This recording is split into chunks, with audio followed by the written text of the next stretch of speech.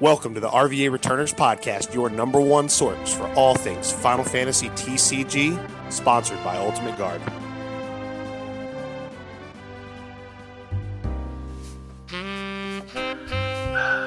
Looking back on everything, it's been a wild ride. Now it's time to file this case away and get ready for the next one. Which, if it's anything like I expect, they'll be coming across our desk anytime now. John, Opus 9 is in the rear view mirror. Do you see it back there? Dude, You know adjust your mirror? It's closer than it appears, but it's still in the rear view mirror. Indeed. Guys, welcome back to the next episode of the RVA Returners Podcast. I'm your host, Chris Adams. With me on the case, as always, John Schreiner. John, say hi to everybody. How's it going, everybody? Oh, it is a wonderful Sunday morning. A little gloomy out. I know you said it was raining outside your door. It's a little overcast here, but you know what? Perfect weather for detectives, dude. I feel like the rainy days are what we were born for. Mm-hmm. You know what I mean? But, John, we're back again. We're coming off the post-Nats, and I know you're kind of getting over your hangout hangover. I'm never over the hangout hangover because I just miss this community so much. But, we've got starting, I guess what I'm trying to say here is, Opus 10 pre-releases next week. We've got another crop of spoilers. We're going to be spending this podcast just kind of talking about like more of an Opus 9 retrospective and, kind of what it meant for, the game itself, how it impacted events, the, 9 into 9.5 kind of thing. But, John, before we even dive into all that, though, but how are you today? How's life treating you? Chris, I've got my cup of coffee here. I was just watching some excellent footage from the Meta Potion tournament. I haven't finished. I don't even know the spoilers. So I'm sure we could talk about who wins or whatever in the news, but I just am enjoying watching some of this content. I love that there's so much of this game being streamed by like players now. I mean, between not that we plug at every cast, but between our stream and the fact that like all these local tournaments get streamed nowadays, we've got a lot of people stepping up and to be commentators. And we're really starting to kind of flesh out the coverage of this game, and it's awesome because it gives me a lot of stuff to watch. It's true. It is very, very true.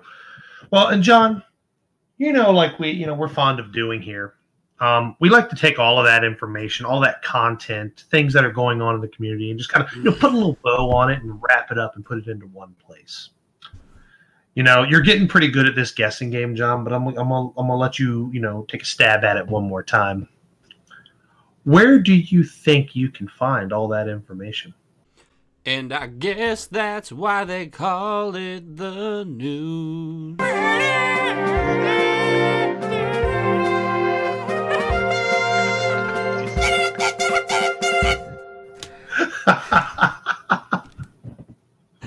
Perfect. Oh, geez. All right, so guys, first up, we're going to lead off with probably what's going to be the last crop of spoilers. Maybe one or two might sneak in this week before we get like the full set dump.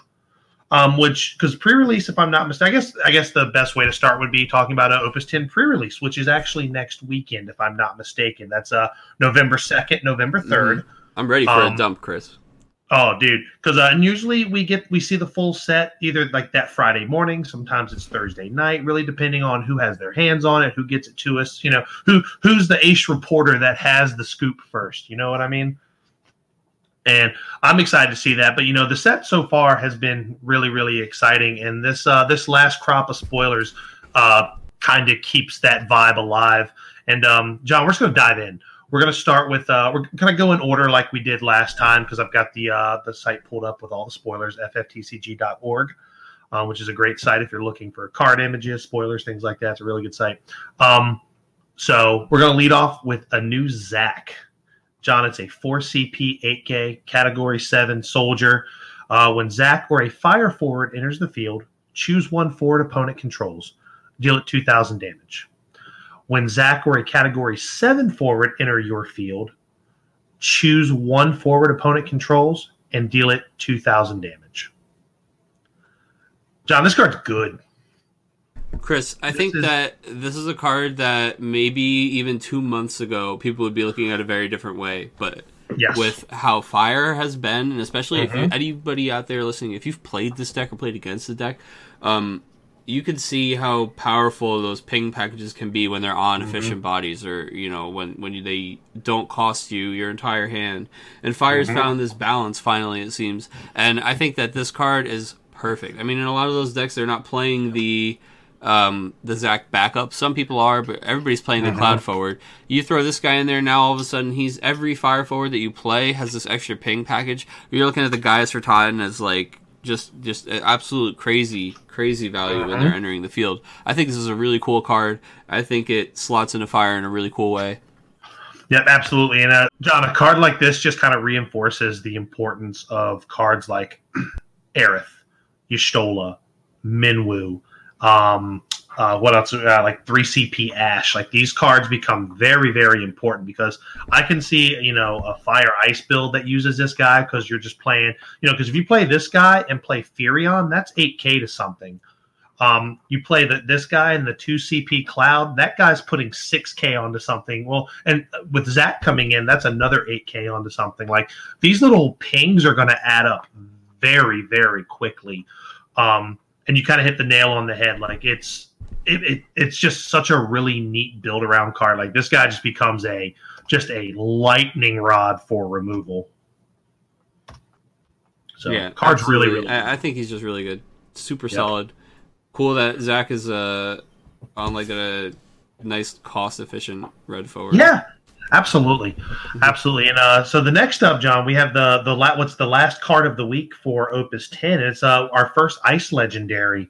It's a coming out of her element. We have a 4CP Cloud of Darkness. She's an Ice Forward, Category 3, 4CP 8K Wraith, Job Wraith. Her text, she has a lot of text here. When Cloud of Darkness enters the field, you may put one character you control into the break zone. When you do so, your opponent selects one Dole forward he or she controls, puts it into the break zone. When Cloud of Darkness attacks, each player selects up to 2 active characters he or she controls, and it says in parentheses, select as many as possible, dull them, and freeze them. Mm-hmm. John, this card's neat. It's a very neat control-y piece. I think the first ability is, kind of the big one. But I think the second one can kind of get off the rails when you're looking at, in conjunction with a card like Garland, in conjunction with things like Scale Toad. Like this is just such a good taxi kind of card. What do you think? Yeah, I think that this card is definitely a intricate kind of control card. Sure. But it does a lot. Yeah. And it's a really neat card. I think that this card actually would be a ton of fun to play in the right deck. So I already know people who are building around this card. Mm-hmm. Absolutely. Card solid. Yeah, I'm really interested to see kind of where it fits in. I think that there's going to be, and this just happens as you get more cards, right? And more like, I don't want to say forced packages, but they put together synergies, they put together packages that like always make a lot of sense. Like this new upcoming World of Final Fantasy package. And it just means that, okay, immediately now, whatever Mono Fire is as we know it right now, like that will still exist, but also this entirely new WAF Mono Fire will exist. And it's like, this Cloud of Darkness is kind of birthing another version of Ice, and that's going to be cool to see. Absolutely. I agree. Now, moving on, John, I think there's one we skipped in the huge dump last week, but stop me if you think we've gone over it. It's a 3CP Zidane. I don't remember if we've gone over this one. I know this one was a community spoiler. Yeah, you know what? I saw it last week, and I was like, did we? We must have gone over this, and Chris is just so confidently passing it by. Yeah, I don't know. Well, it's okay. Let's hit it this week. Exactly. So just another Zidane. Another Zidane. He's a 3CP 5K. He's very reminiscent of the old Opus 1 Legend Zidane. He says Zidane does not receive damage from summons or abilities, and Zidane cannot be blocked by a forward of cost 4 or more. It's a really solid comment. I think this will be a card that can kind of get you there in limited. But I think he's probably fine in title. But I think when it comes down to it, in a constructed deck, you're playing 3 CP Zidane, or you're playing the 4 CP Legendary Zidane. And even if you want a Zidane that does what this guy does, which we haven't for a while, we have one. It just seems weird. Yeah, I agree. So we can just kind of move right along from that one, John. Now we're getting to one that, boy, I'm glad I'm sitting Shivers down your timbers, one. Chris. This is the one that really just rustles my jimmies, and I'm really glad I saw it. All about it. It's a 3 CP no-no, another no-no. This is the third one we've gotten, and it's a 3 CP Category 12 Job Moogle win backup. It says when a Category 12 forward enters your field, choose one backup you control and activate it. Now, John, I think this card's so I'm just going to lead in with its most busted implications. I think this card is absolutely nonsense in title. If you're playing, clearly the value it generates over the course of the game is just absurd. So I would not be surprised to see this card kind of go the way of Jesse. They either ban it or they unban Jesse, which I think if they're going to let this one ride, I think they can attempt to let Jesse ride. Yeah, it basically has even higher ceiling than Jesse. Very much so. It's like every single Final Fantasy 12 card is like -1. Exactly. Now, what this means for constructed, John. Obviously, I've been racking my brain trying to crack the code on Sky Pirates, and here's the thing, right? There's decks with small Sky Pirate packages already exist. I mean, there's nothing new there, but I'm talking about like a deck that just really, we're taking advantage of Rickon, we're taking advantage of Fran, we're using Philo, we're drawing cards off of Elza. We're talking about a legitimate Sky Pirate tribal deck. Dude, you have the corkboard up on the wall, and you have pictures of all of them, like with strings going between them. And there's one big card in the middle with just with a question mark on it. And I think No is one of the fucking he's like the Jack. There's like the Jack, Queen, King, but you're looking for the ace. That's right. And I think No is a huge part of that, because you do get some of these really neat value turns now. Like, a lot of these guys that cost 4, they still cost that up front, but now you're unable to untap backups. And the big ones you're looking to untap are ones like Ondor, Pinello, the ones that buff your guys. Because if you can get multiple uses out of Ondor, and I think there's a world where you might be even playing the Aria backup. Oh, yeah. Because being able to play a Duke, play Aria, untap it, tap it to buff all your guys, your guys are just going to start getting pretty absurdly huge. I think this was that missing piece, because the biggest problem I was having, because I'm actually going to be doing a video on kind of like a Sky Pirates primer for anybody who wants to play that deck. The reason I'm kind of gushing on this card is the biggest problem I was having, and anybody who's in my group chats knows that the issue I'm running into, it's like, man, I just feel like I'm playing a much less efficient Wind Water deck, because let's be honest, we're 10 sets in and YRP is just still really fucking stupid, right? Just the value that package generates. But now we have a backup off of No, and now we have a card like Elza. Now you kind of have a small, value engine there where you've got a 2 CP. It's going to draw a card and activate a backup now. And then you're able to kind of keep generating that value as you play these forwards. You're looking at a card like, the Collected Company Vaughn. You play that guy for 6. You hit another Category 12 character off of that. That's 2 backups you're untapping. And then at 5 damage, you're untapping a third one. And then say if you go to Vaughn into Balthier, and then you look at the top 5 again and grab another Sky Pirate and you end up playing Elza or Philo, they've kind of paid for themselves, really just, you're netting CP really, or you're coming very, very close to breaking even.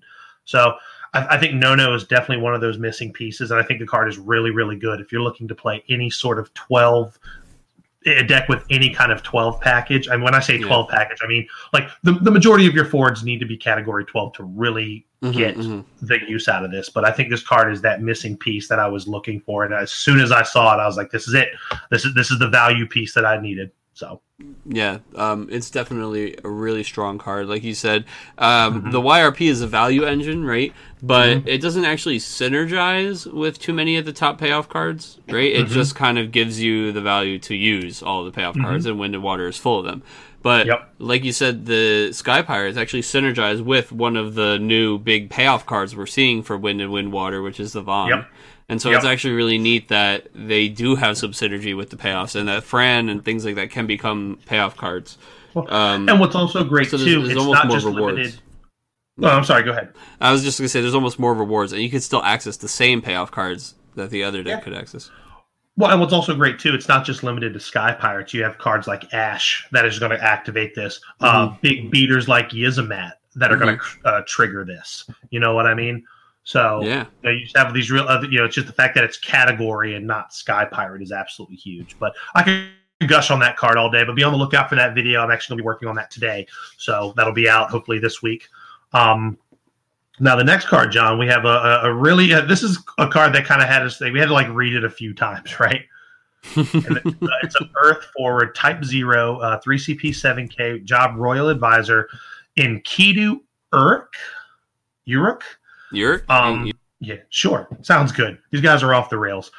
So the cost required to play a card named Black Tortoise Lassie Gilgamesh onto the field is reduced by 3, which means he's now a 4 CP instead of a 7 CP.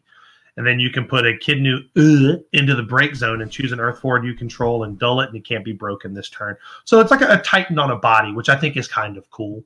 John, what do you think? It's Enkidu, which is the name of Gilgamesh's bird, right?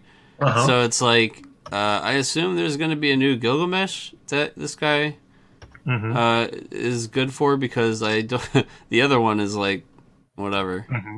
It's a super medium card. The Titan on the body is pretty cool. This guy, especially if there's a Gilgamesh, is going to be a hell of a guy for limited. But otherwise, no, he's pretty medium. Yeah, no, I agree. Room temperature. Yeah, absolutely. Lukewarm, they say. Now, so next up, we have another Lightning backup. It's a 2 CP, another Type 0 backup. His name is Kalia Cheval, Job Chancellor.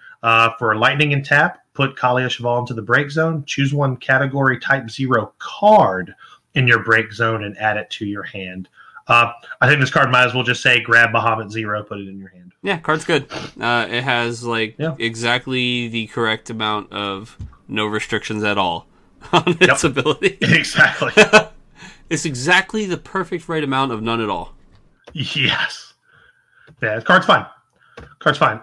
Now moving on, we got another. This one was spoiled with Zach. It's another Cucullin.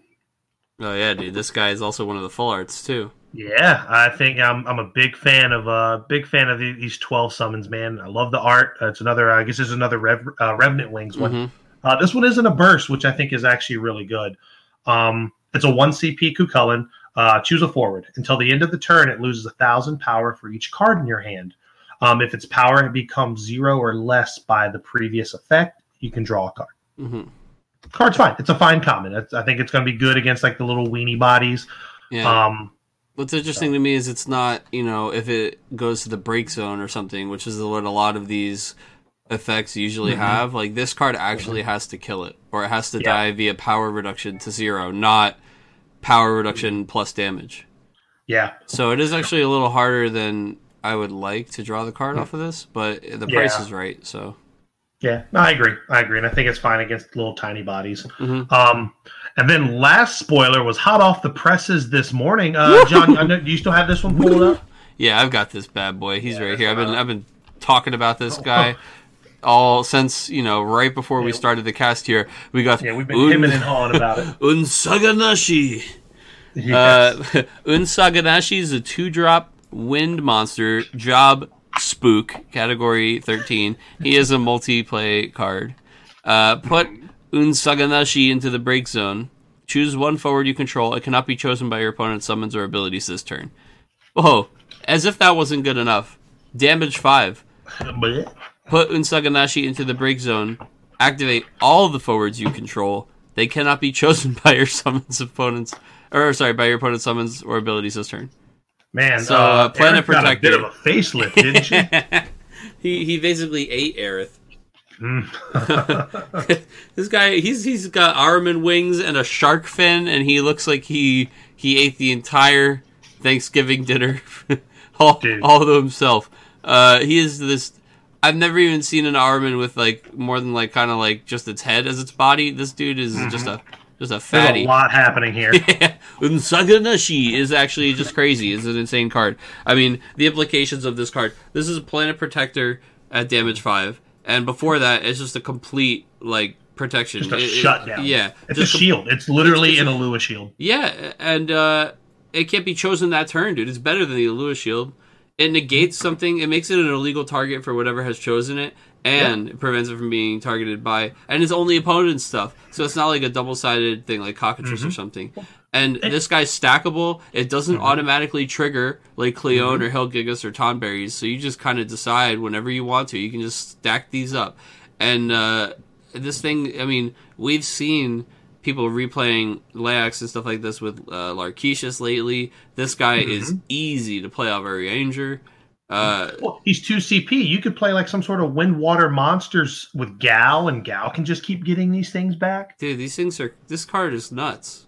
Yeah, it is in that sweet spot of it costing a really, really great amount, and it's in a color that you can easily interject it into any deck that has monster synergies, like 100%. Card is fucking solid. What a common, dude. What a common. Dude, what an answer. What an answer. Unsaganashi! I'm going to just scream it out loud as I slam it onto the table. Every time you slam it, every time you pop it and you blow somebody out with it, you just have to... It's like somebody hitting somebody with a raging demon. You know what I mean? But this really... Unsaganashi is a crazy card. It's a crazy card. This card is good. Yes. www.thiscardisgood.com / what the fuck. Don't go there. Hold on. I don't endorse that. That might be... Yeah. Might be one of those... One of them hanky-panky sites. Oh, no, not one of those. It's a trap. But yeah, that's all the spoilers. And I could expect maybe 1 or 2 to kind of sneak through over the course of the next couple days. But again, pre-release is this weekend coming up. So we're going to see the full set within the next 7 days, right? I'm ready, Chris. I'm ready because I think there's a couple more Sky Pirates. Like, we have yet to see still a Vaughn we haven't seen where he's like sniffing his finger. And the Pinello, art. And I imagine there's a Balthier somewhere in here. You know what I mean? Like sneaking around. Yeah, he's sneaking around. He's just lurking around. Give me, because you know what, you're going to get Revenant Wings Vaughn and Revenant Wings Balthier. Yeah, and I'm fine with that. So give me the boys. Give me the boys. Maybe another Bosch. Right. Maybe sneak one in. Maybe come on, maybe just I would love maybe that. Just slip one in with the like an extra snack pack with my bagged lunch. Just thanks, Mom. Thanks, Mom. Come on, yeah. Bosch with the bag of carrots, and then it's like, come on, Gushers! Whoa, another Bosch! Oh, man. No, yeah, I love it. Fruit by the foot, dude. That's what I'm waiting for. I'm waiting to see a fruit by the foot. I'm waiting to see a fruit by the foot this week. Oh God, please. And then, so Opus 10 pre-release is next weekend coming up, like I said. And if I'm not mistaken, these kits, we've gone back to the 9-pack pre-release kits. Nutty? Is this true? Yeah, that's what I've heard. Is this a fact? Don't quote me on that. I've heard that it's 9 packs in this pre-release kit. Please, oh jeez, you were hacking into the mainframe over here. We're deep inside. Deep in Final Fantasy TCG North America, deep in the lab, and the fruit by the foot. That's right. The fruit roll-ups had the lab. Yes. Yeah, they're like fruit roll-up factory. They're like literally like 6-year-old kids with full blood professor get-ups. They're like, will it work? And they're like, are you doing tongue tattoos on the kid? It's a breakthrough. They had the ones where you had to like peel it out of the rest of it as if it wasn't all made out of the same thing. And then you don't know what to do with the rest of it, so you just kind of like roll it up into a ball and with your palms and just eat this big ball of fucking sugar. Put in your, like a baseball player with a dip in the outfield. Oh, you're the king of the playground now, man. You know what's up. Oh goodness. Oh, we get each other going here on the podcast. What was I think you just named the episode, man. King of the Playground. I am the king of the playground. That's what this new Von's going to be, sniffing his finger. He's got the fruit roll-up packed into his lip. Right. He's the king of the playground. I can't wait for it. I run 6th grade. What do you know about this? I run 6th grade. If you want to play tag, you got to go through me. That's right. Oh, Jesus. But yeah, so like I was saying, I'm pretty sure it's 9 packs this time around. I've heard that from people in my community. I've heard that that does lead to a bigger price tag for entry. I've heard it kind of teeters right there around the $40 mark for most stores, which again, I think that's fine because you're still getting the sleeves. Hot damn, it is 9. Promo. It's 9. Yeah, so you're still getting sleeves, you're still getting promos, and you're still getting the promo, and you're still getting 9 packs. That is absolutely fine. I'm in. I also remember the promo that's in that is the Titus, which I think is a fine card for water. Dude, I'm ready. I'm ready. Yeah. So next up in the news, John, we'll kind of do a real quick Octagon State of the Union. The weeklies were going well. I was actually really surprised coming off of Nats weekend. We had a really solid showing on Wednesday. We got to see some Paradise. We got to see some. Oh boy, we got to see some Nick Chanel bullshit. Man, it was just a wild. Played by Chocobo Joe. Yeah, we had Rice come by. We had Chocobo Joe come by. A couple people who don't play that often, and all the regulars were showing up. It was great. We thought that was going to be a small event, and registration was just popping off. Yeah, Sam Tool, I think Top 8 Johnny came by. Mm-hmm. Yeah, a lot of awesome people playing. Alan Shu. Yeah, I believe it was his first time on the weekly, and of course the Sedlovs and the usual suspects. Mr. Richter, yes, all of our and Gino, not to leave anyone out, guys. Absolutely, this was the first time I believe Colin Rupert did not play. Yeah. That's okay though. He worked hard, man. This is a long weekend. Absolutely, and I know I said it while we were doing the commentary for it last week. I'm actually going to play next Wednesday in the Octagon event, so I think it's going to be a lot of fun. Now this will be, it's probably the last Opus 9 event. Mm-hmm.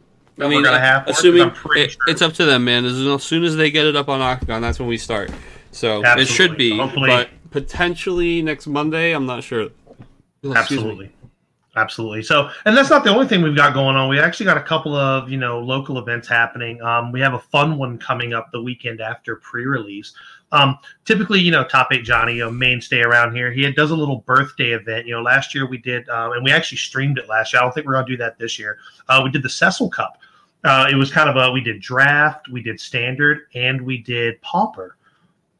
Which was a lot of fun. It was just a really, really fun event. We streamed it, kind of brought some light to, people were curious about Pauper and people were looking to our deck list as far as like, oh, cool. This is, it's actually a really fun, neat format. This year we're kind of, we're taking it one step further and we're going to do something a little more fun. We're going to do Opus 10 Constructed, which will be a lot of fun and good practice for the event the following week. We're definitely going to do some kind of draft. But as far as like the wild card, like the fun format, we're doing something called a banned format, like banned format. So all the cards that have been banned previously are now unbanned. Mm. But each player in the event gets to choose one card. And we're going to do this the week before. And they all get to choose a card, and that card is banned in that format. That's pretty cool. Yeah, so it gives everybody a week to build a deck. Like, say, you were fixated on playing Fire Ice, and someone's like, well, Locke's out of here.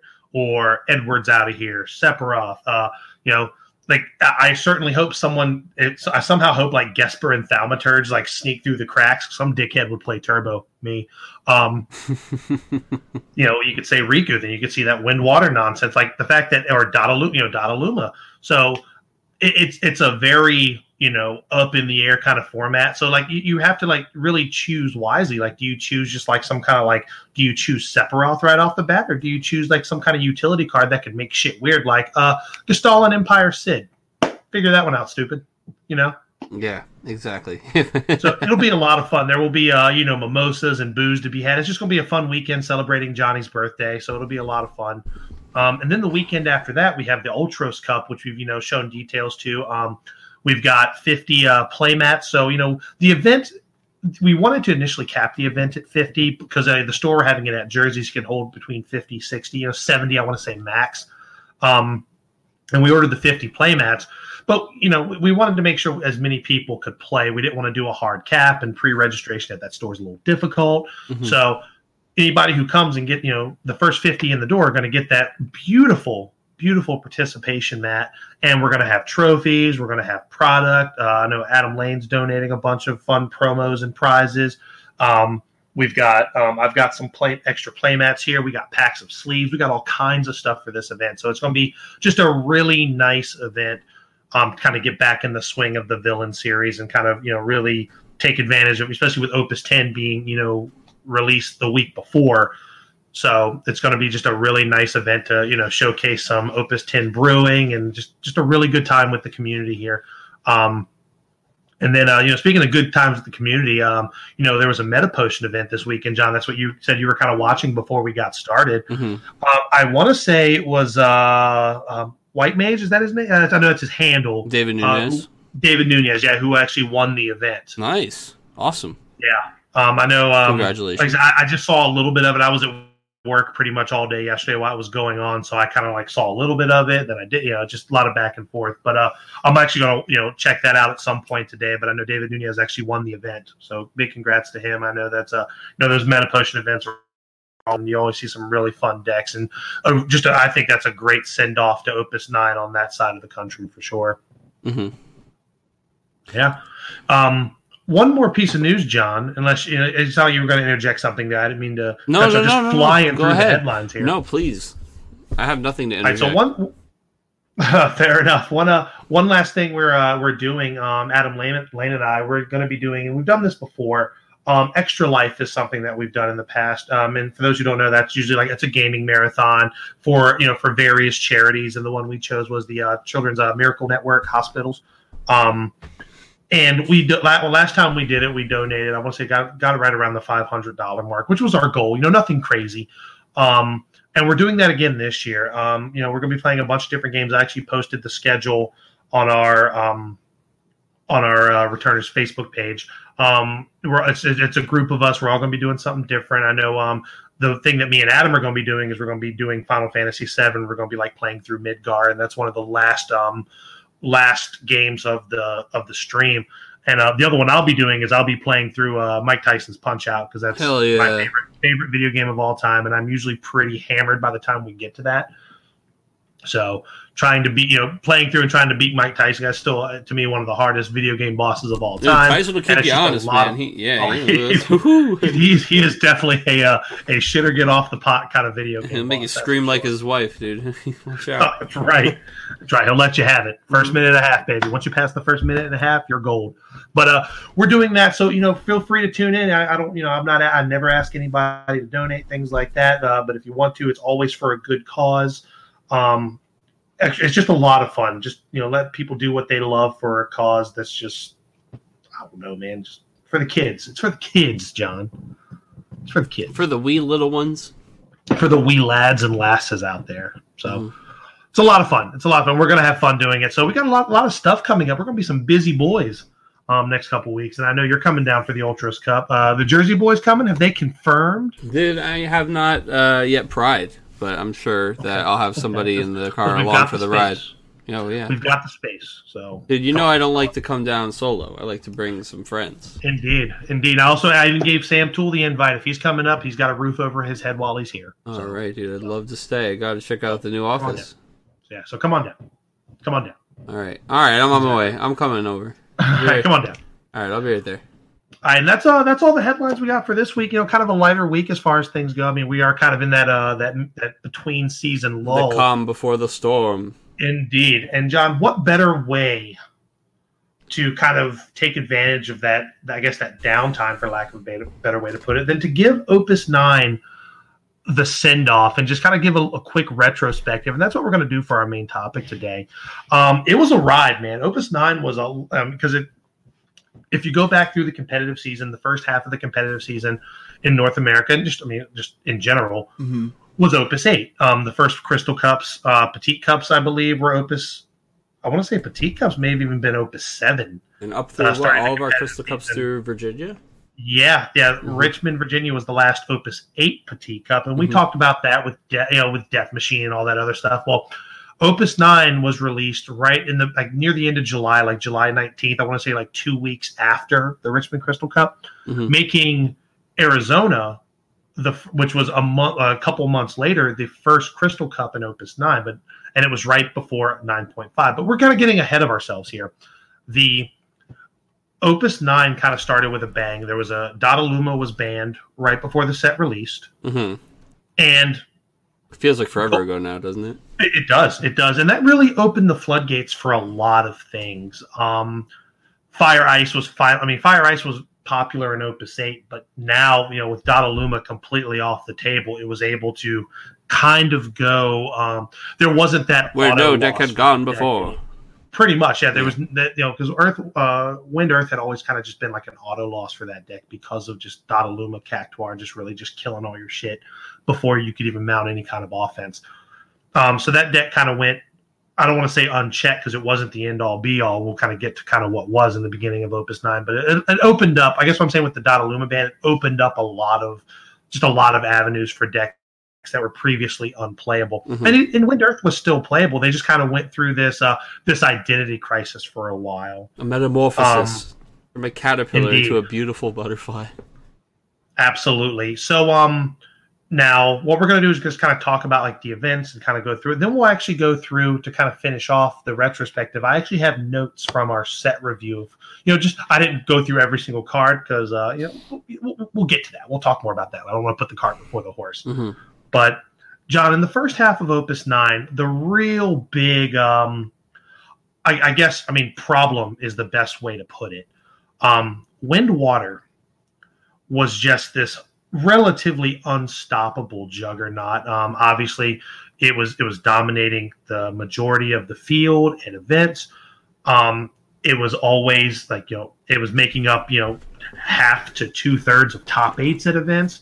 Now, granted, sometimes it wasn't winning these events because Mono Ice somehow was just beating it right there at the end. But I think Mono Ice was also pretty prevalent at the beginning.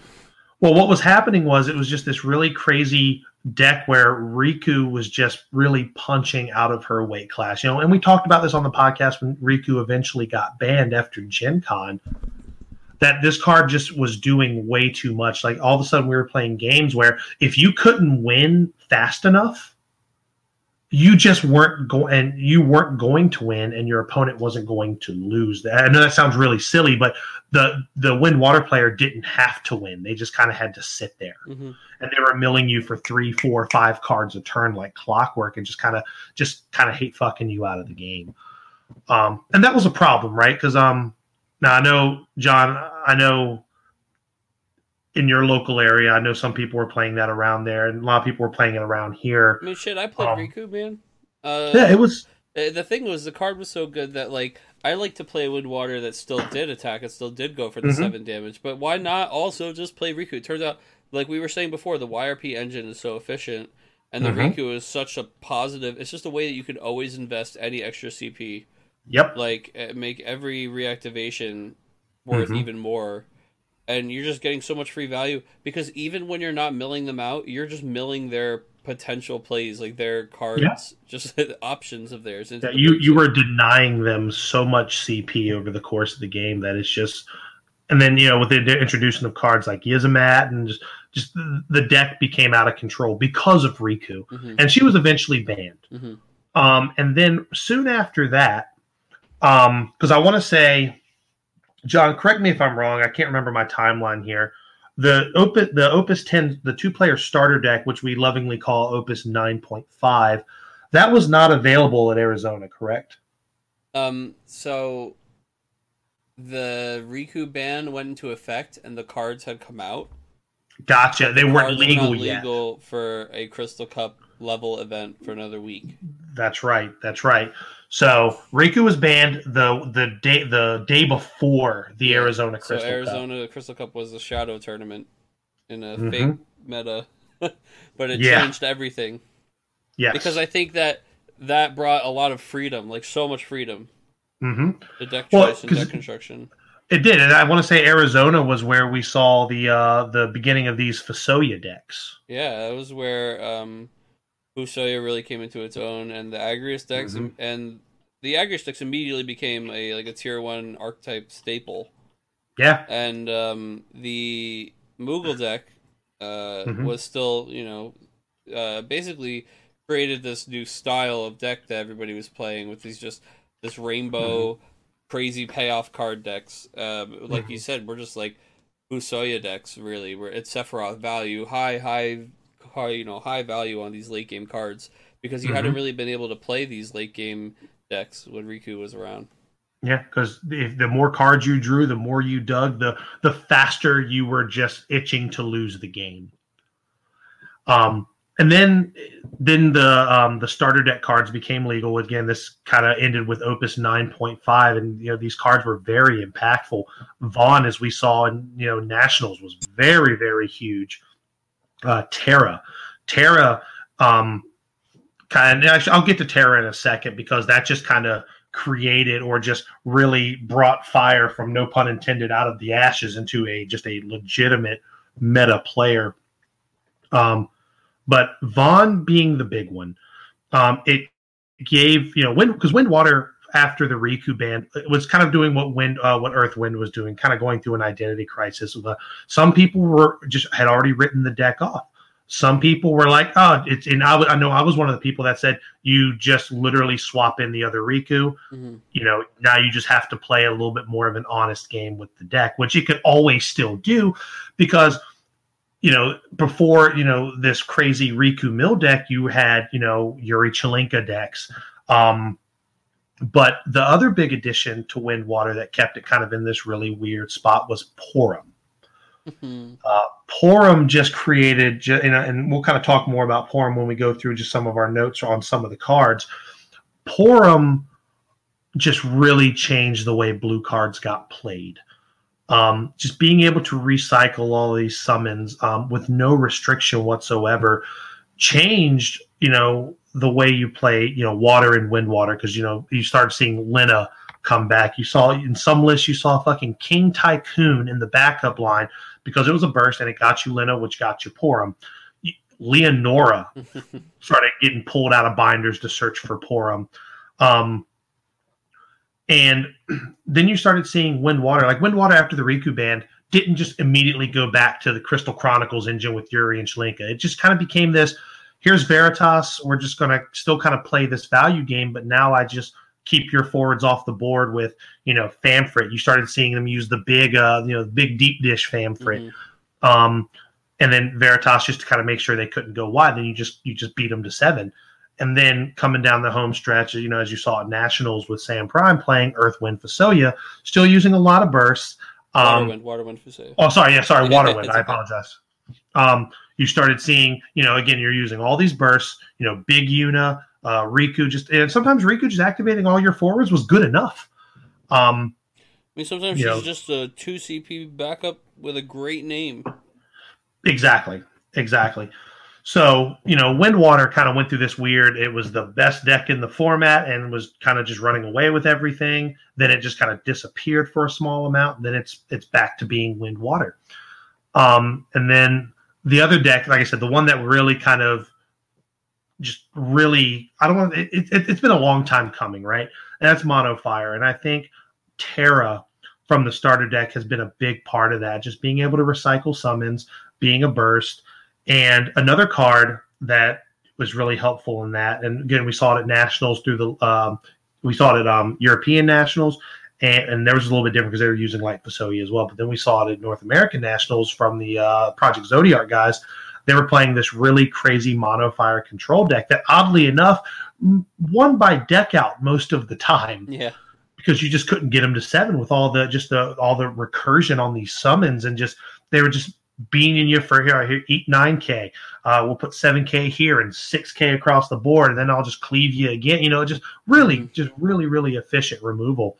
That was Efreeta, and that was a card that when it was first spoiled, we were very, very. Here's the thing: we liked the card, we liked it. But we just didn't know where it went because, you look back at the beginning of Opus 9 versus where it ended. Mono Fire is it's in a very different place. And I think a big part of that was because of Terra. Dude, it still should do more. Mm-hmm. Like Ifrita sees play, but it's still, compared to its sister summons, is ridiculous. but yeah. It really just kind of brings that deck together. And other fire cards that you saw kind of just really just increase that value, and ones that I don't want to say we were it's not one we were wrong about, because I'm talking about Gaius Ratatan and that whole judge package. We were pretty right on the money with Gaius and Ratatan. It was the other cards that don't see play, because we were like, Ratatan's really good. Gaius is okay because you can get Ratatan, but the rest of the cards he's tethered to are kind of trash. Mm-hmm. So we were pretty right on the money there, because I think those cards are really, really good in certain fire shells. And then obviously as far as the rest of mono fire goes, or just fire in general, Nail ended up being a card that we were all actually very medium on. We thought the card was good. Like, we were like, this is a good card and it's probably going to win you games. But I don't think any of us anticipated this kind of this high noon standoff that takes place once Nail hits the board. It pretty much, that's what happens when Nail hits the board. You see the tumbleweed go across your backup line, because some of them are getting ready to disappear and some bodies are getting ready to go with them. Dude, in my Monofire mirror match Thursday, by the way, my Monofire mirror match in finals at locals, this is what has happened at the end of Opus 9. We literally both have Nail on the board, and at the end of that exchange, whatever summon I cast, at the end of the stack, neither of us had Nail, and neither of us had any backups.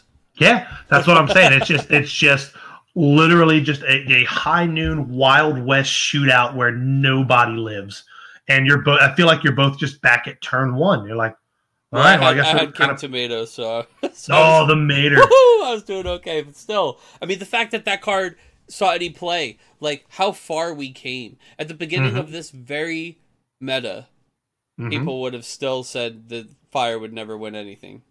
Yeah. And Fire did a lot of work. And again, going back to some of the other decks I talked about before Fire, because as we're going through this, we're actually kind of going down through some of the highlight cards. When I look at Fire Ice, this was a deck that once Dataluma was banned, really throughout all of Opus 9, even with Wind Water, Fire Ice could just kind of get there if they really if the Locks and Genesis started stripping their hand early, they could get there before that deck set up. And some of the big cards in that deck were Shadow. Shadow was actually a really huge backup, not so much for his ability, which sometimes it went off and sometimes it was useful, but it was really just because of his name and his category. It allowed you, and we talked about this in our review, it kind of allowed you to not feel bad about missing Edgar on turn one. Right. Because you could still kind of curve into Banana Sid and then boom, Locks online. Another card in that deck that I'll go ahead and say it, and I've said it before on this cast, I was dead fucking wrong about, and that's Cyan. Yeah, oh shit, I was wrong about that one. Whoops. Boy, I didn't even want to give that card the time of day. I didn't want to acknowledge that card existed, but then time I played it, I was like, whoops. Yeah, I was like, oh, whoops, I'm dead wrong. This card's fucking amazing. And just because it's, it's category relevant, and you treat it like a summon, and again, just like Shadow, sometimes it's not a bad turn one play if you miss Edgar, because you're like, all right, fuck it, it's fine. Now I can curve into Banana Sid, curve into Lock, and still do what the deck wants to do. So, that's a card I am 100% eating crow on, and I don't mind it, because I think the card is really, really. It and Shadow both have just become really solid one-ofs in the Final Fantasy VI Fire Ice. So, I guess while I'm on the subject of Fire Ice, there is another Fire Ice archetype that popped up in Opus 9, and that was Final Fantasy VIII. Ooh, yeah. Well, the Final Fantasy VIII cards that came in Opus 9 actually enabled two deck archetypes, Fire Ice and Ice Lightning. And both were good for different reasons. The Fire Ice one actually really relied heavily on Kyros and Phoenix and all these value plays with all these amazing 2-drops. Obviously, Rinoa was kind of the anchor of that deck. It's a 2 CP 5K with a wall of text that is super relevant for Category 8 forwards. And that deck could just win really fast. Now that's actually the deck I played at Gen Con. I just did an audible the night before. I was actually going to play Wind Water, which probably would have been the smarter play. But I was like, man, I don't want to sit there and grind out games all day. Let me just play something really fast and really explosive. Mm-hmm. And it worked out well for the most part. I wasn't out of it until I lost in round 6 to Alejandro. That was pretty much a losing your out game for us. And we were pretty much there at the end of the top table. And I was like, well, whoever wins this is most likely in regardless. The games that I won, they were over before the slip even came to us. That's how fast that deck would win. You'd put them at 2, then they'd be dead. And that's kind of how those decks work. And the games that I lost, were actually grindy, and the deck still had enough reach with cards like Nail and Cloud that you could still get there. But the decks were really explosive. The problem is your guys were little and they were really easy. Like and that's how I lost to Alejandro. Actually, I was in really firm control. That he just dropped a Fina and that was it. So that was really where the deck struggled, and that's the Fire Ice version. The Lightning Ice version, John, go ahead and talk about that one because you played that one a lot more than I did. Dude, so the Lightning Ice version was more about, like, it's funny because it was kind of the same thing. Because that's the nature of Rinoa, right? Is that you just move all their guys out of the way. You would play the Cypher who could search for Maya, and Maya has that awesome enter combat trigger where you just move one of their guys out of the way. Cypher could also search for the Ultimecia. And, you can give Cypher haste. So you end up, instead of going for, like, the recursion with the Phoenix and the fire stuff, and getting all your haste off Kyros triggers, you're just playing Cypher, and the cool thing is Cypher searches for another 8-character Ultimecia, so you can just kind of get deeper into the Dull and Freeze and the haste and you smash through. The difference is, I think, you're, like, not removing any of their guys ever, versus, removing some of their guys sometimes. So I think that they both have this explosive potential, and it's just your personal preference. Absolutely. And a card that was actually really, really big in that deck. It actually ended up being really, really big in the Fusoya decks, and we'll kind of circle back to this one. Was Herdy. Oh yeah. Herdy is a card that when we first spoiled it, we were kind of medium on. We were like, oh, this is always going to be a 1 CP backup. And I know, and when we were talking about it, you actually hit the nail right on the head. You're like, this thing in Lightning Ice, it just says get back Shoal.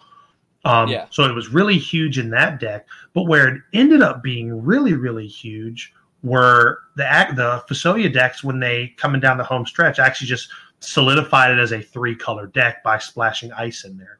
Yeah. Herdy being able to pretty much, because there's no summons in that deck, Herdy being able to just be a 1 CP backup that can get you back Alua, and Alua was a big part of that deck. Just the Shoal turns were how that deck kind of wins. So Herdy ended up being a really, really good card. And again, this is one of those cards, again, that we knew was good. We just didn't know where it was going to end up. You were pretty much on the money with it, though, John. It's all I've ever seen it used for. It's literally they build the deck with no summons specifically because they play Herdy, and Herdy for the Shoal on demand is that important. Absolutely. It's that strong of a play. Well, and we also saw where it actually it costed Stam Tool a game against Okimoto. Oof, yeah. Herdy just him playing the X-Death. And the X-Death. Okamoto Zalua out of his break zone, and then Okamoto popped Herdy and just said nope. Now another card, since we're I don't want to get too far ahead of the fire cards here. One fire card that we thought was really, really bad that actually ended up seeing play at the end was Irvine. And this comes from the minds of JFB and Rob Phillips. They said most of the time they played this card, it was doing 7K, which isn't bad. So we were wrong-ish. I still don't think it's a great card, but if the meta kind of became this crazy go wide. I mean, you were just for some reason Shantoto just stopped existing, and people were just playing these 5-6 forward wide boards because the thing is they were happening so fast. You'd play a guy, you'd draw a shit ton of cards. You'd play a guy, cool. Now they can all attack for some fucking reason, and then you're just like, okay, well, if you didn't die that turn, you were like, well, I'll play Irvine, I'll kill that, then I'll do this and kill that. It just became these real big haymakery kind of turns. Coming down the home stretch of the meta. And Irvine was actually a really, really solid card. Now I know we mentioned Terra earlier, John. Another card that we were kind of medium on, that we didn't think would be good enough, but once Terra popped up, became insanely good, was Belias. This one CP just cantrip spell just became really, really good because of Terra. Just being able to give somebody 1K first strike, draw a card at any point in the game, then after 4 points it gave you haste, but being able to add an extra 2K onto that allowed a lot of your guys to start swinging up the curve where they shouldn't have. And Terra being able to recycle those was huge. I mean, she doesn't even trade. She blocks effectively up to a 9K. Yeah. Pretty crazy. And that's really, really good. And that wasn't the only 1CP that got better because of Terra. The 1CP Zalera was really, really huge. I thought that we thought that was a great card the minute we saw it. And it was the card saw play. It saw play. You saw it a lot in the European deck list. You saw it in a lot of North American deck lists. Just because it's a 1CP kill usually a lot of really good targets, especially right now we're in the 3-cost spot, the 5-cost, 7-cost. It's an even kill on a 3-cost, and it's just a huge plus on anything else, right? And it's like, man, I've had 7 CP forwards killed by that thing, and that feels bad. Absolutely.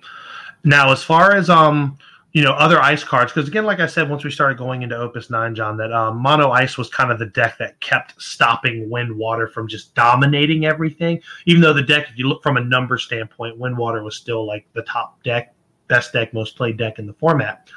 Mono Ice actually ended up having a lot to say about that, and I think one of the big cards that was helpful in that was Azure Dragon. Oh yeah. That's a card we were high on the minute we saw it.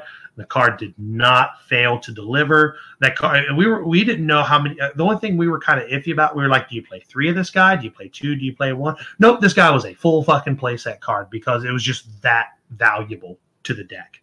Yeah, I mean the straight break is insane. The plus a card every turn. It's just this. It demands an immediate answer. It demands an answer. Absolutely. So that card definitely was huge. Now, as far as some ice cards, I guess there is one more ice card that was absolutely huge in Opus 9. And that was the backup Lock, which you started seeing more near the end again with these 3-color Agrias Fusoya decks. Lock being able to just really accelerate you. I mean, primarily this card was a ramp card, right? You play Lock, you call backup, you get another backup. You either play it or you just wait till the next turn, depending on what backup you got off of it. So that card was really good. And the best part is, one thing we were worried about was the name clash, but we knew right off the bat that this is a Lock that goes into decks that other Locks weren't going into. So the name clash didn't matter.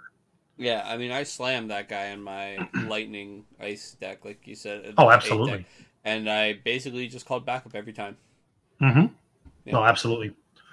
And another card that, again, kind of fits in that sort of kind of impactful in some lists and not, but I think ended up being more of a dud. And this will kind of segue us into some of the ice cards that we thought were going to be really good and ended up being kind of just non-existent. And the halfway house card is Vayne.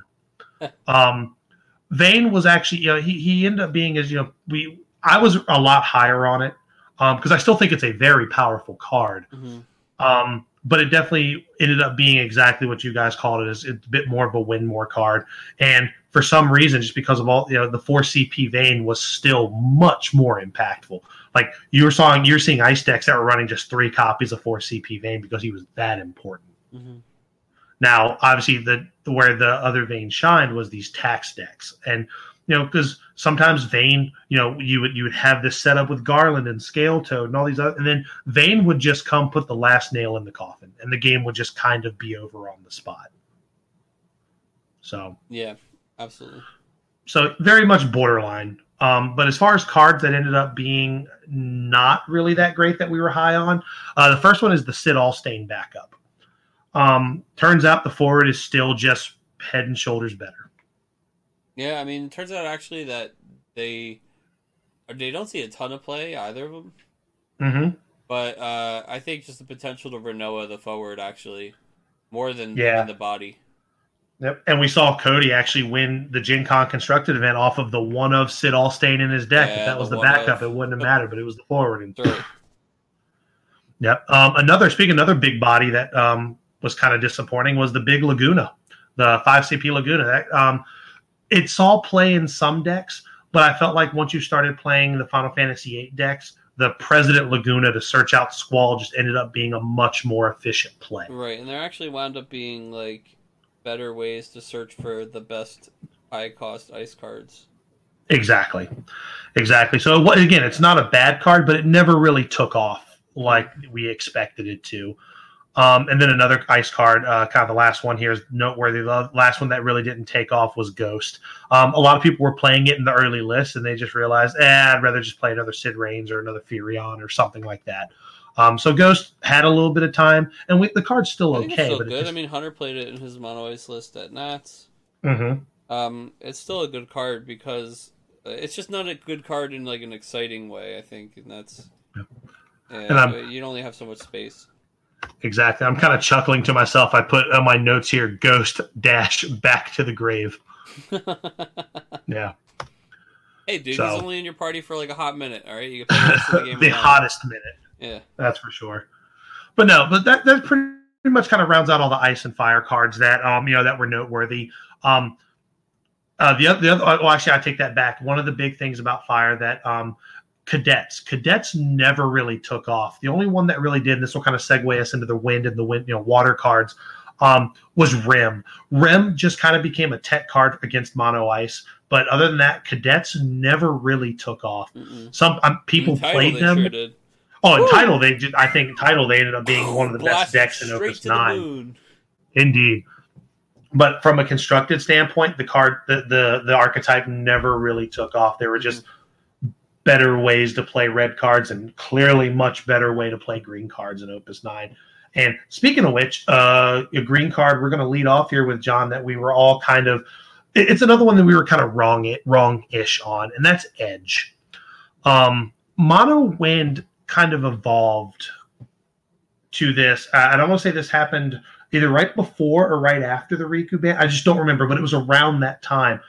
Again, JFB Rob Phillips started playing this mono wind deck with like 31 forwards, three summons, and 16 backups. Now, this is where we saw the small Sky Pirate engine kind of show up,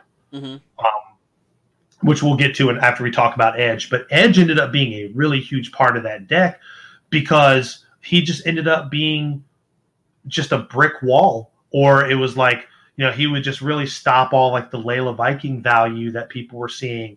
Card ended up being really, really powerful in these lists. And this is when we were like, hey, this card is good, right? But does Mono Win need it? And they kind of did as the deck kind of changed, you know what I mean, to a more forward-heavy list, which was important. Actually, I think it was before the Riku ban because you needed that to combat wind water because they were just removing your shit constantly.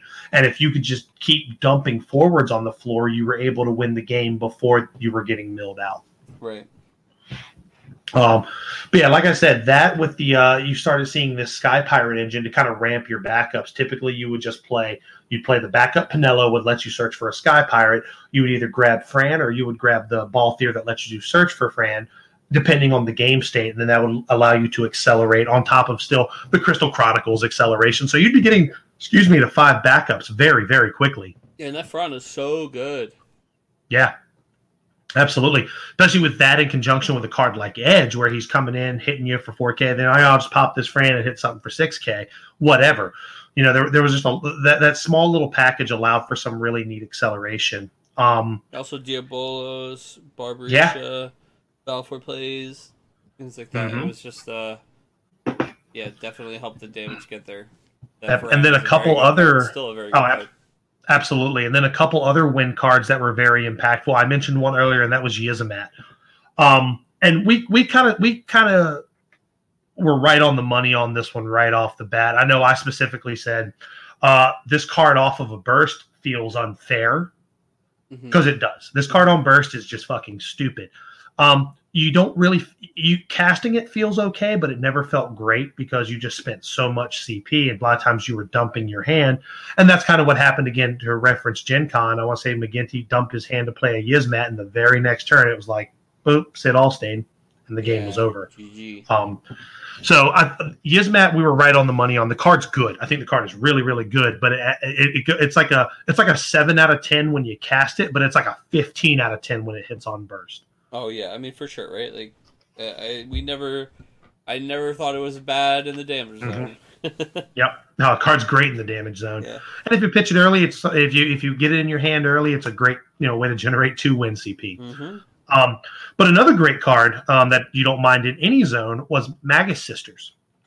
That's a card we were kind of right on the money of that. Like, I know a lot of the Wind Water lists started kind of dropping those for more like summons and kind of more tech cards. But Magus Sisters still see play now in mono win lists just because it's just a great way to have bodies that are sticky, resilient threats. So. And they're good in any zone because you don't necessarily have to get them and put them in your break zone. You can get a card that you don't want to draw dead. Oh, Mion's already on the board. And let me get this other Mion out of the deck so I don't draw dead. You know what I mean? Cards were really, really good. And they still see play. And I think they're going to continue to see play in any Wind or Wind X deck that, kind of can really benefit from the little engine that they create. Yeah. Every single activation of Magus Sisters increases the quality of your draws for the rest of the game. Absolutely.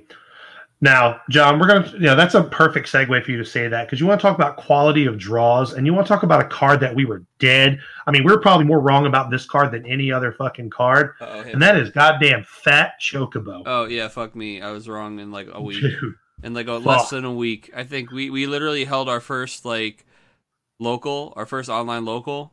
And we were like, all right, well.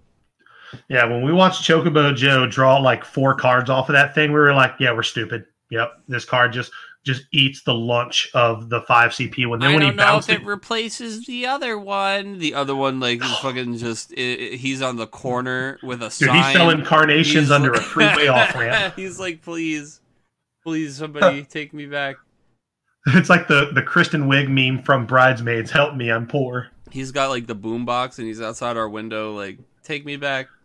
Yes. Please. I'll lose weight.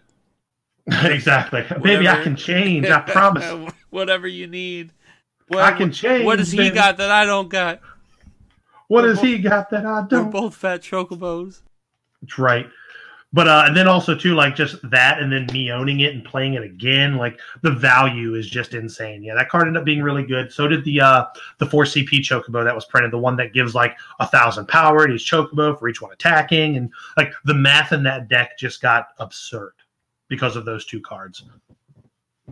I think every time I evaluate Chocobo's power, I'm wrong.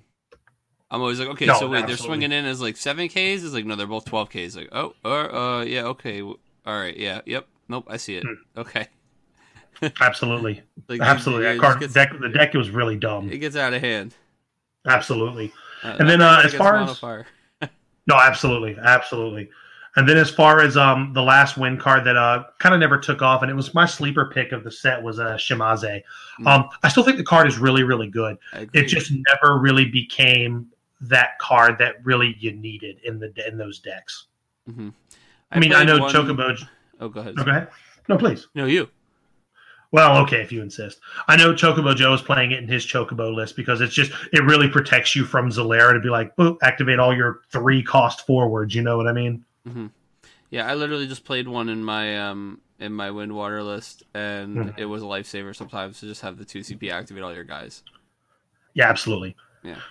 Card was really solid. And then just to kind of segue from there, and we kind of talked about them earlier as far as water cards go. Water, for the most part, didn't really have a lot of impactful cards, but the ones that they had were just absurd. The biggest one, obviously, we kind of talked up already, was Porum. That card was exactly as advertised. Yep. And that's not going to change. That card is always going to be good. Like, that's a card when you're building wind, water, whatever. The first thing you look at is, can I fit 3 of these in here? And you kind of base that based on what your summons look like. And, speaking of summons, That other Famfrit ended up being pretty impactful, especially in the early iterations of Wind Water, where, again, and it's kind of funny, John, if you actually go back and listen to our spoiler set, you say something to the effect of, "Oh, we're just gonna play a bunch of Famfrits and we're just gonna kill your board and we're gonna mill you out with Riku." You're like that. The only other thing you mentioned that didn't really come to fruition in that was you said we're using Legend Valifor, which the deck didn't need.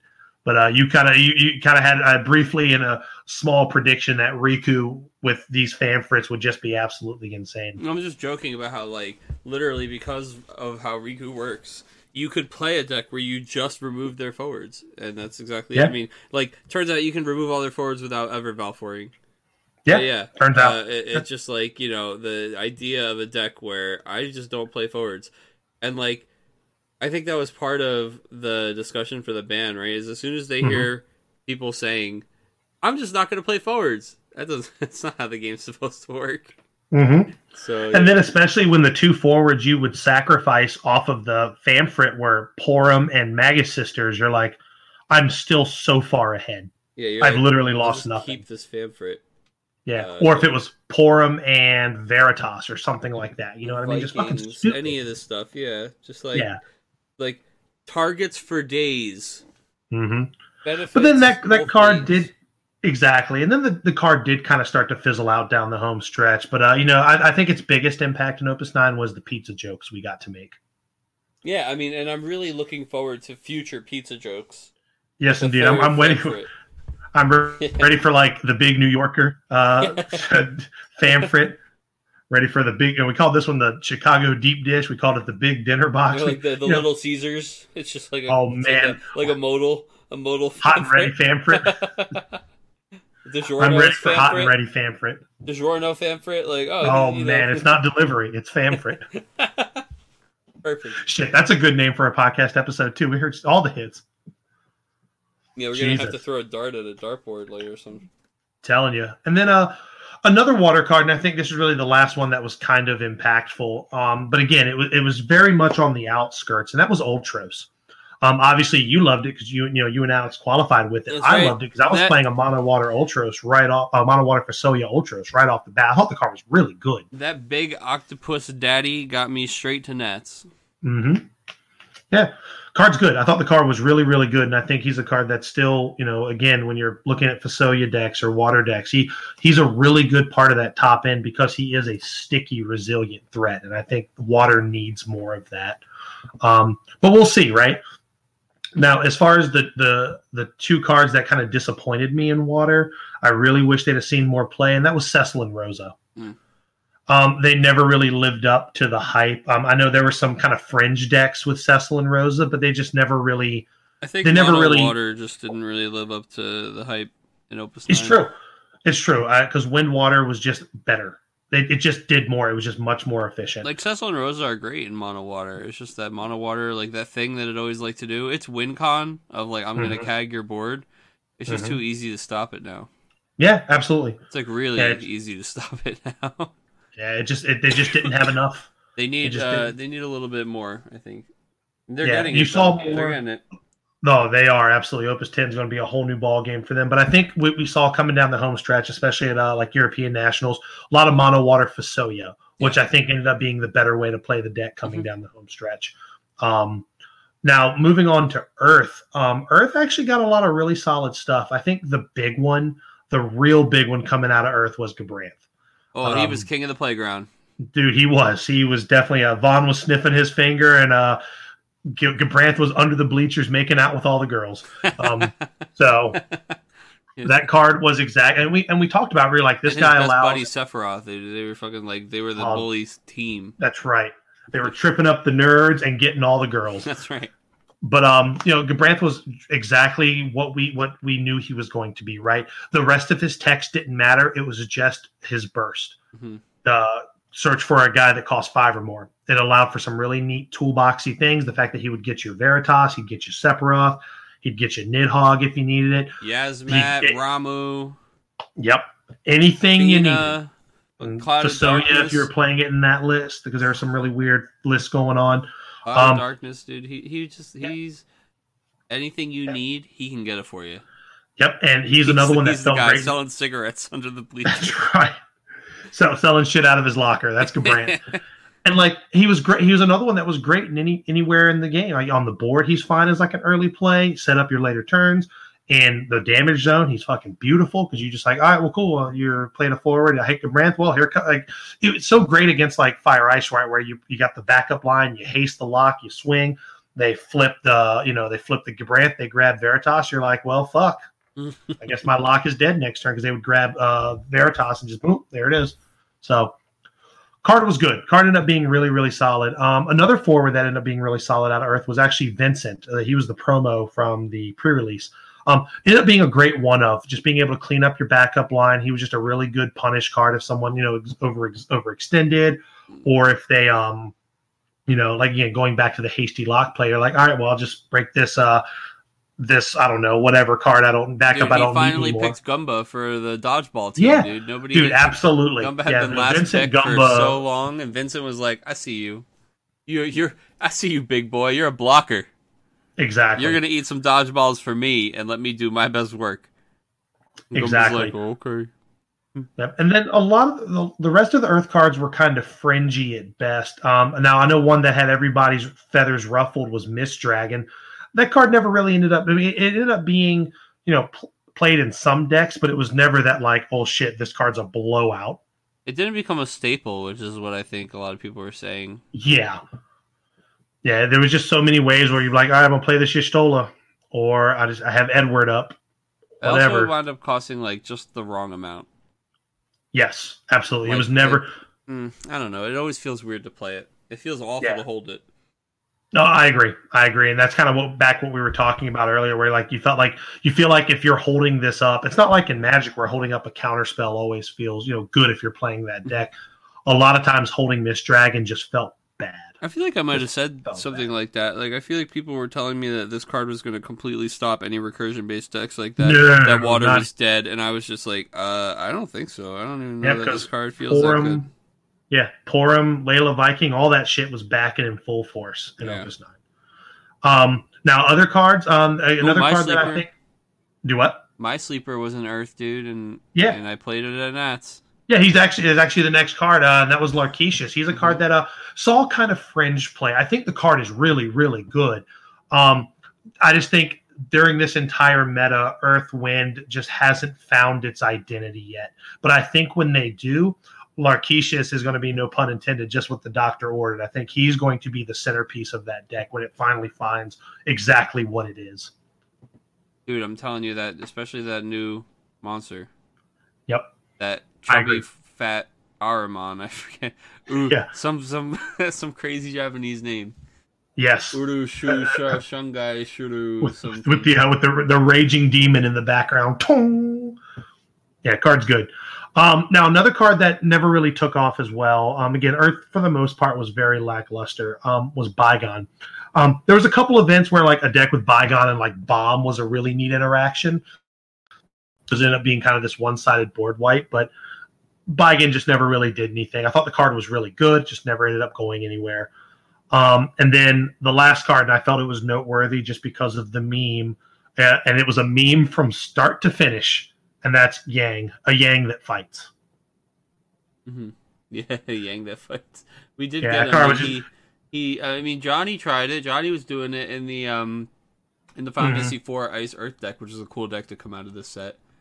Yeah, absolutely. But yeah, for the most part, underwhelming.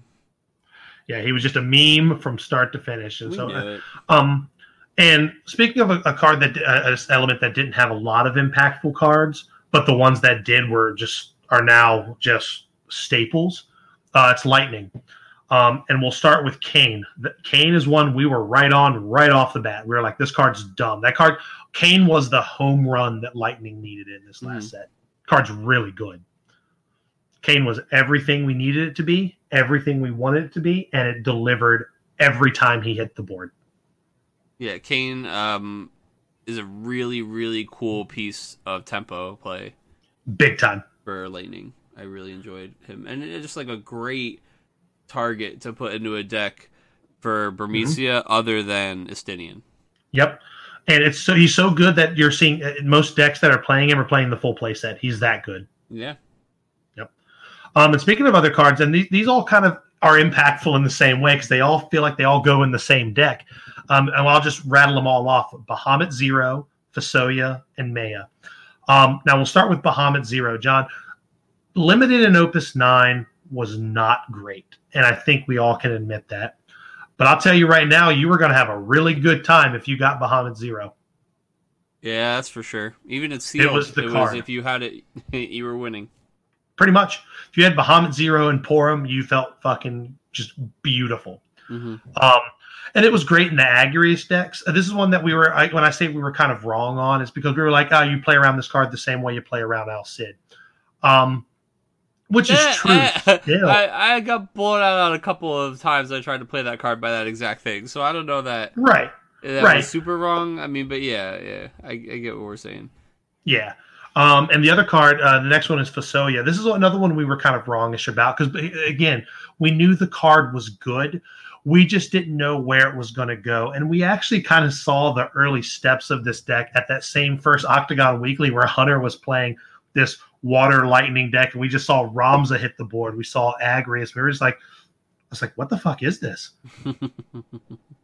And Fusoya has ended up being like one of the biggest parts of that deck just because those decks are built with kill that draw too. Well, right, and there's very few cards that cost less than 4 because all the cards that all the backups that cost 4 are getting you a card either like Bataran, Merlweb, trying to think of another one, like Sid Previa getting you another card and drawing your card, Lid that's getting you a card from the Break Zone Sage, like all these 4 CP backups that are really 2 CP backups. And if you flip 2 of those off Fusoya, you're 8K'ing something, which you're going to be killing something, right? Yeah, and I mean, all of that stuff not only plays so well with Fusoya, but it just had perfect synergy with Agrias. And I think the pairing of those two was, like you said, in our review, we weren't sure where Fusoya was going to go. Mm-hmm. And nope, there he got adopted by Agrias.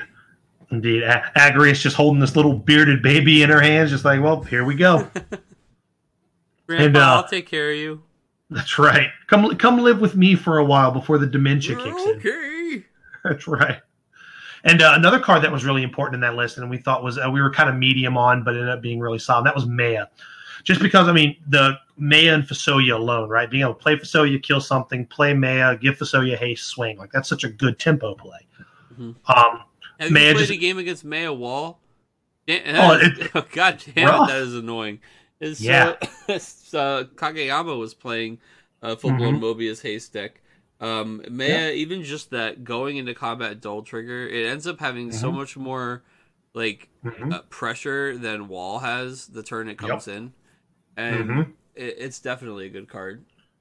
Yeah, and then even giving something like Cloud of Darkness haste seems almost unfair because you're like, I'll kill this thing with Cloud of Darkness, give it haste. Oh, I just killed something else. You know what I mean? So the Lightning didn't have a lot of impactful cards, but the ones that did were just like they're like if you look at all 4 of these cards now, Bahamut Zero kind of an asterisk because some lists you see it, some you don't. But Kane, Fusoya, and Maya, all of them are almost full. Like I know Fusoya and Kane are full play sets. I've seen some lists with full play sets of Maya all go in the same deck. So that's huge.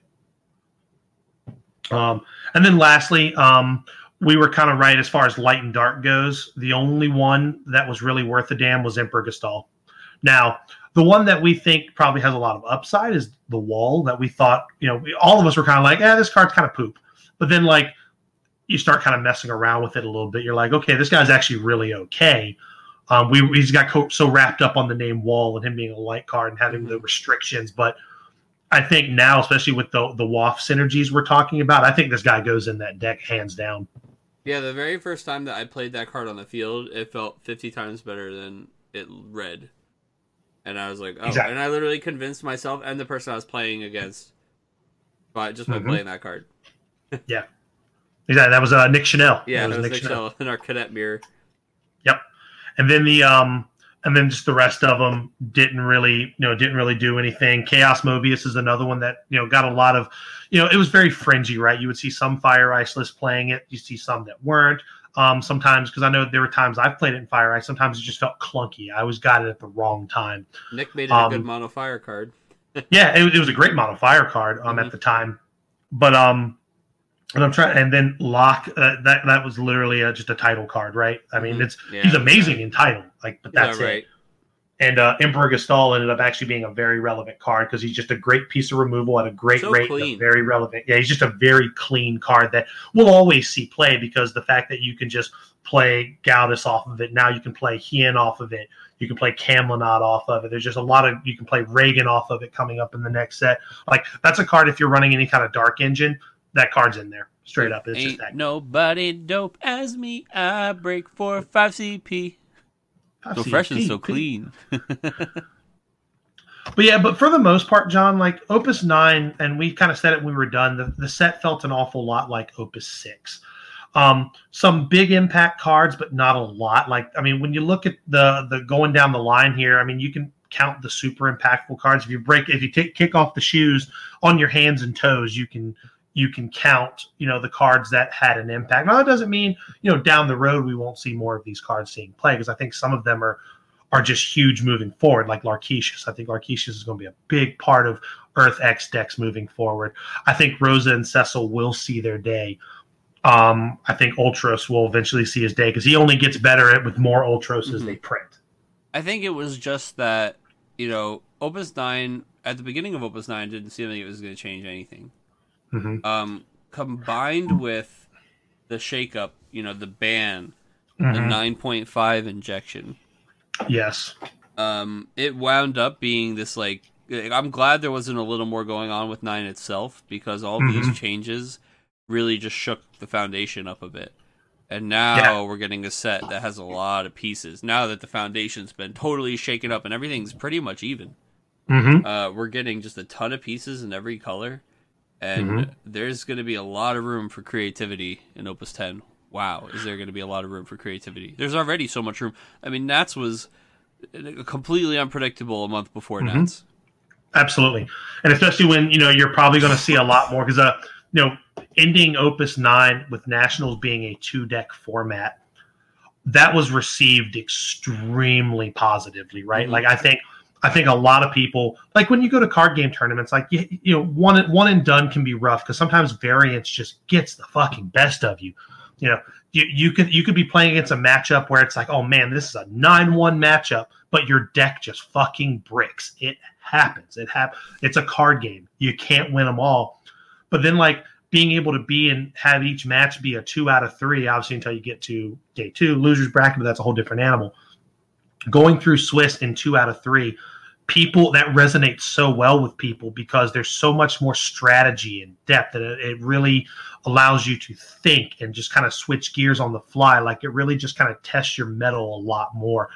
And I don't think I heard anybody complain about 2-deck format. So I hope going into Opus 10, maybe into the competitive season next year, we see more of this 2-deck format because people absolutely loved it. I know it was a blast to watch. Yeah, I asked pretty much every group of people that I hung out with at either dinners or in the room after the event. I said, so what did we think about 2-deck format? Would you guys want this next year? And everybody said yes. Yeah. It's that good.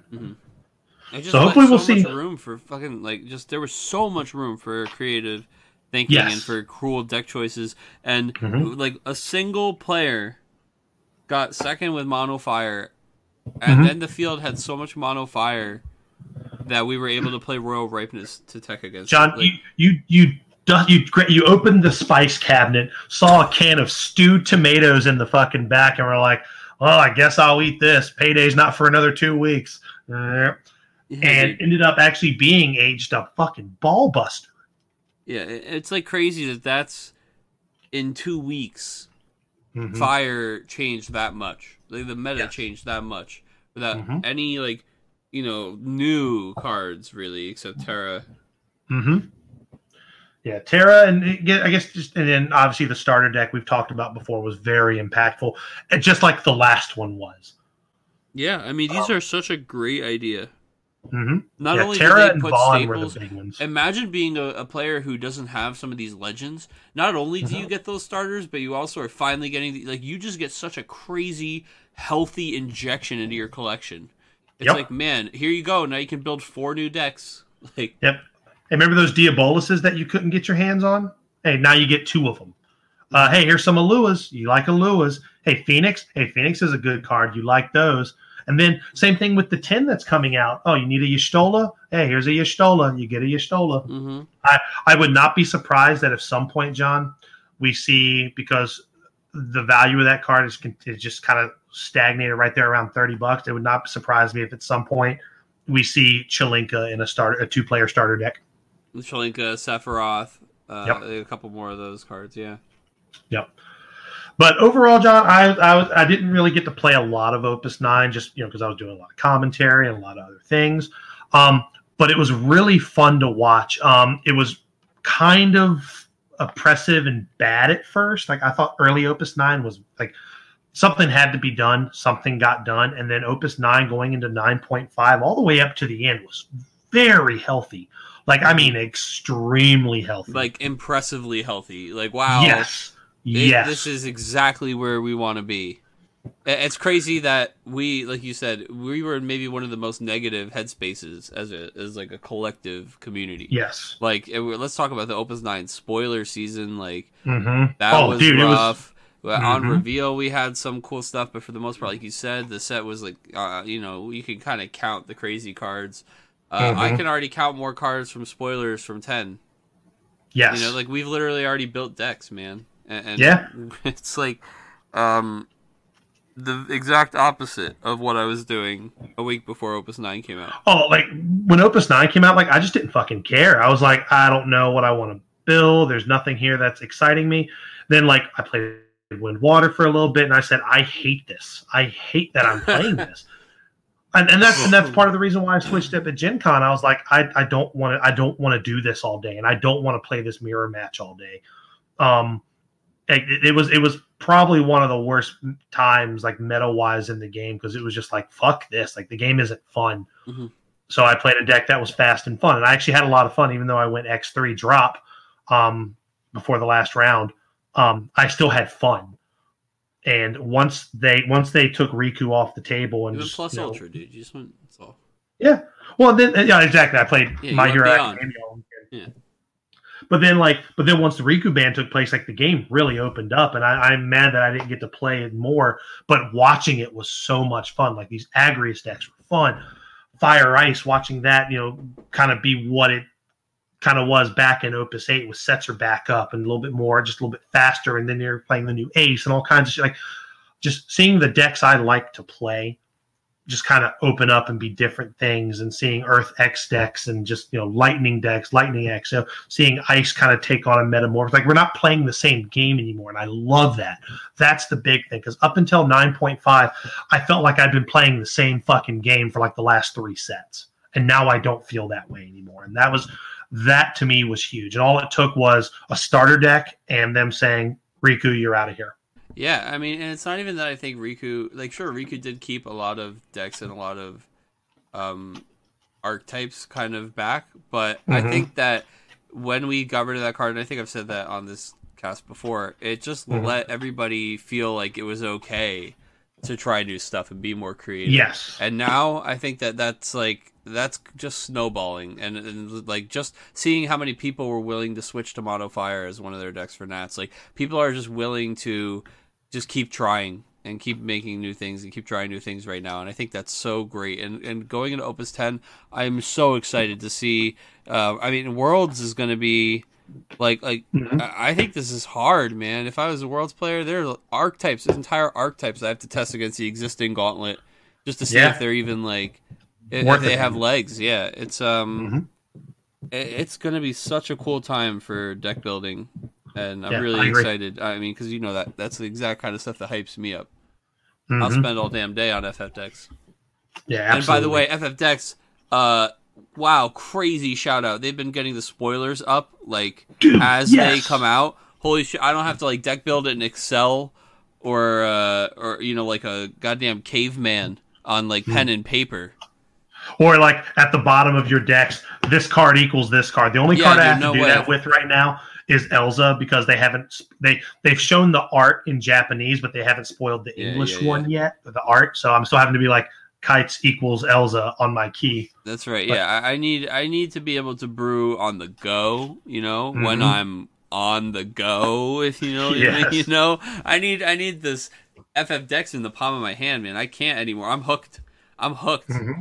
If there was like tomorrow, they're like FFdex is now a paid website. Like, oh shit. Well, whoops. I guess I'm paying $5 a month for FFdex now. Yeah, like, absolutely. Ooh, God, man. Thank you guys so much for everything, but also this was a huge win for me.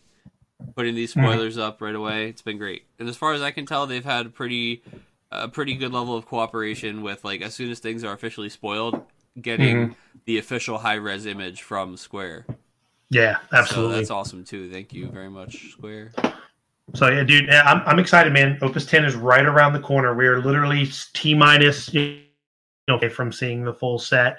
T-minus what? Sorry, you roboted like, for a second. I said like T-minus 5 days from seeing the full set, right? So, I'm excited to see where it goes. Opus 9 was fun. I think Opus 10 is going to be a blast. And with that, John, I've got nothing else this week. Any parting thoughts? That's it for me, Chris. I think next week, the next episode of our cast starts our world's our North American team kind of fireside chat series. And first up, I think we're going to get the Midwest boys. We're going to get Cody Snodgrass, Kyle Peters. Benjamin Parrott. Yeah, Ben Parrott. I wanted to call him Brandon, but his name is Ben. I just had to good old Ben Brandon Parrott. Yes, indeed. Yeah, we're going to have those guys on, and we're going to kind of just talk, because especially after pre-release, right? They'll have their hands on Opus 10 cards, and I'm sure they've been testing already. But we're just going to kind of pick their brain a little bit, see what kind of prep they've been doing, and see what their thoughts on Opus 10 are. And we're going to be doing that pretty much each week leading up to Worlds. So it's going to be a good time. Yeah, absolutely. I can't wait. It's going to be some fun content. Indeed. Well, with that being said, guys, I'm out of here. Until next time, take care. Time to eat some breakfast. Hey, everybody. Thanks for listening once again to the RVA Returners podcast. If you like this content and you want to hear more, check us out on YouTube at RVA Returners, and make sure you follow us on SoundCloud and check us out on Google Play and iTunes.